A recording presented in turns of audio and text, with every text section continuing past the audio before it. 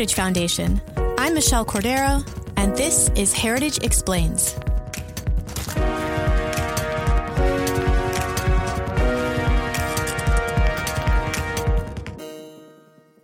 This week, about 2 million people flooded the streets of Hong Kong to protest a bill that would allow for the arrest and transfer of Hong Kong residents and foreign visitors to mainland China with very little safeguards.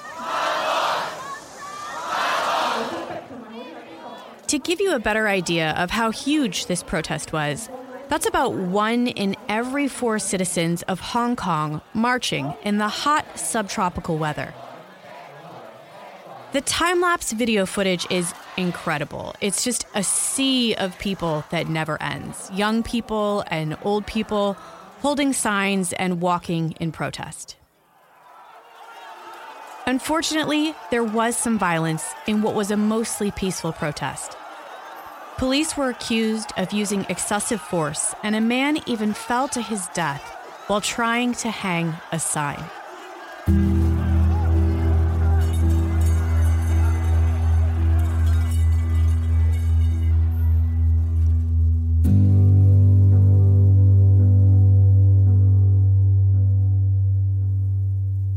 So what's so important about this bill that would bring so many people out to protest? Well, the fear is that citizens of Hong Kong, or foreigners, including Americans and Taiwanese, could be extradited to China merely for political reasons, something that China is notorious for. That's a big, scary problem for business people, journalists, and political dissidents. It could also be a huge problem for Hong Kong and mainland China's economy.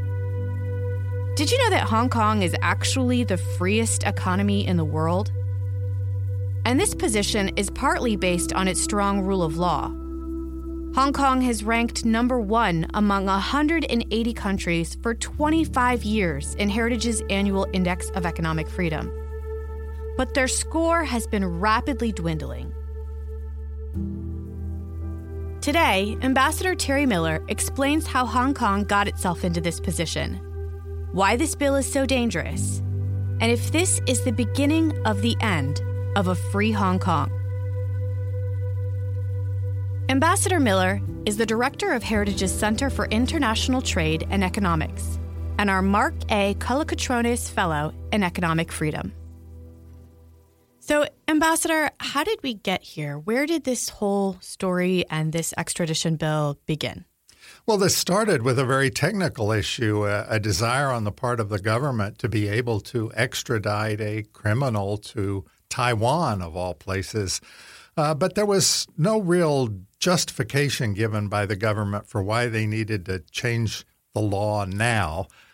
Suddenly, after 20 years of this transition period that Hong Kong is in with the mainland Chinese government, suddenly we had a new extradition bill that would not only allow the extradition of an individual to Taiwan, but also to mainland China. And that put at risk an awful lot of other people, democracy advocates in China, businessmen who might want to travel to Hong Kong. So it was a ham-handed move by the government.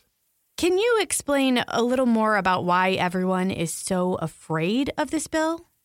It provided very few legal safeguards. There wasn't a long process, an elaborate process of judicial review of extradition requests.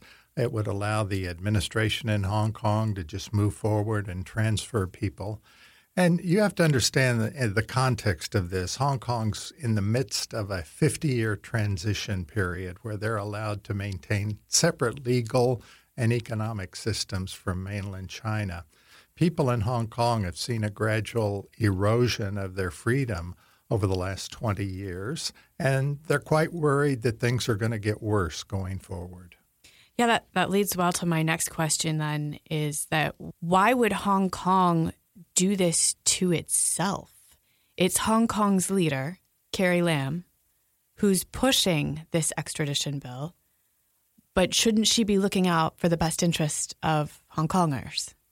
Well, yes, in theory, one would hope that was the case, but you have to remember that Carrie Lam is in many respects a creature of Beijing rather than a creature of Hong Kong. Certainly, she's a citizen of Hong Kong. She grew up in Hong Kong, and she has many loyalties to Hong Kong, but she was put in office, in effect, by not elected. Not elected per se. There's an elaborate election process, but it's not truly democratic in the way we would regard democratic elections. And in fact, Hong Kong itself is not truly democratic in the way we regard democracies. And so this would affect markets, and banks may not want to do business there because it's just too thin of a line. Well, I think that's right. It's even a little bit worse than that. I think investors and foreign business people could not have the confidence that they would be able to operate freely in Hong Kong if this law were passed. And certainly looking ahead over time, people are afraid that there's going to be a gradual erosion of their political and economic freedom. And there are some alternatives. If Hong Kong becomes just another Chinese city, then businesses and others can move their operations to a place like Singapore, which does enjoy complete freedom from Beijing. Now, I've heard you explain in interviews that this is bad for China as well. How so? Well, our hope has always been that China would continue to evolve and, in fact, evolve rapidly over time. That was the theory behind China joining the World Trade Organization, for example.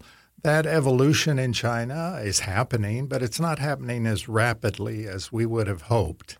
And so one of the things that President Trump right now is doing with this trade war with China is trying to accelerate the pace of reforms in China. And we're asking China to reconsider things like its state support for business, its state ownership of businesses, its restrictions on investment capital, its control of the financial system.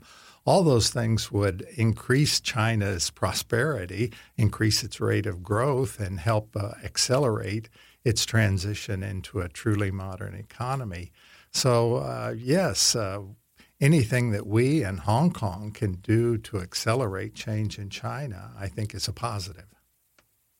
So Carrie Lam, the top official in Hong Kong, actually said that she plans to suspend this bill, but the protests are continuing. Can you explain why people are still so upset? Well, people were hoping for the word withdraw rather than the word suspend. And I think people were hoping for something of a bigger victory than they got. What they got was really more in the nature of a stay of execution, I think, than a true victory for democracy. You can't really have a democracy operating with mobs in the street, even as well-intentioned or as peaceful as these were. You need institutions that reflect that. And people have seen their institutions decay in Hong Kong over the past 20 years. And what they want is some guarantee or assurance that that decay will not continue in the future. So now there's this deep distrust for Carrie Lam. Yes, I think so. She's lost all credibility. People just are not willing to respond to her apology. She actually cried in one of her interviews. And I think she probably is genuinely surprised and distressed at the reaction that there has been to this law. But she needs to do a better job in the future of understanding, reading the mood of the people of Hong Kong and making sure that she's standing up for them. So this pressure that's coming from Beijing, you've said this has been mounting. Do you think this is just the beginning of a fall for Hong Kong? Do you think that they'll let up? Do you think the protests can push Beijing at bay? What do you think is going to happen? I think in the long run, Hong Kong is going to become a Chinese city, and we'll see what kind of China there is at that time. We're talking about 30 years in the future, and a lot can happen in 30 years, both in Hong Kong and China. But it's clear that the integration of Hong Kong into China is going to continue. And the people in Hong Kong are fighting to preserve the freedoms that they have. And it'll be very interesting to see how successful they are in that struggle. Thank you so much, Ambassador. Thank you. That's it for this episode of Heritage Explains. You can find Ambassador Miller's recent op-ed on this issue in our show notes, as well as a link to Heritage's Index of Economic Freedom. I also included a link to some of the video footage of the protest. It's really something you should see. If you liked this podcast and you have a request on a topic you'd like to hear more about, please shoot us an email at managingeditor@heritage.org. We love hearing from you, and we do take your suggestions. We'll see you next week with another explainer. Heritage Explains is produced by Michelle Cordero and Tim Desher, with editing by Thalia Rampersad.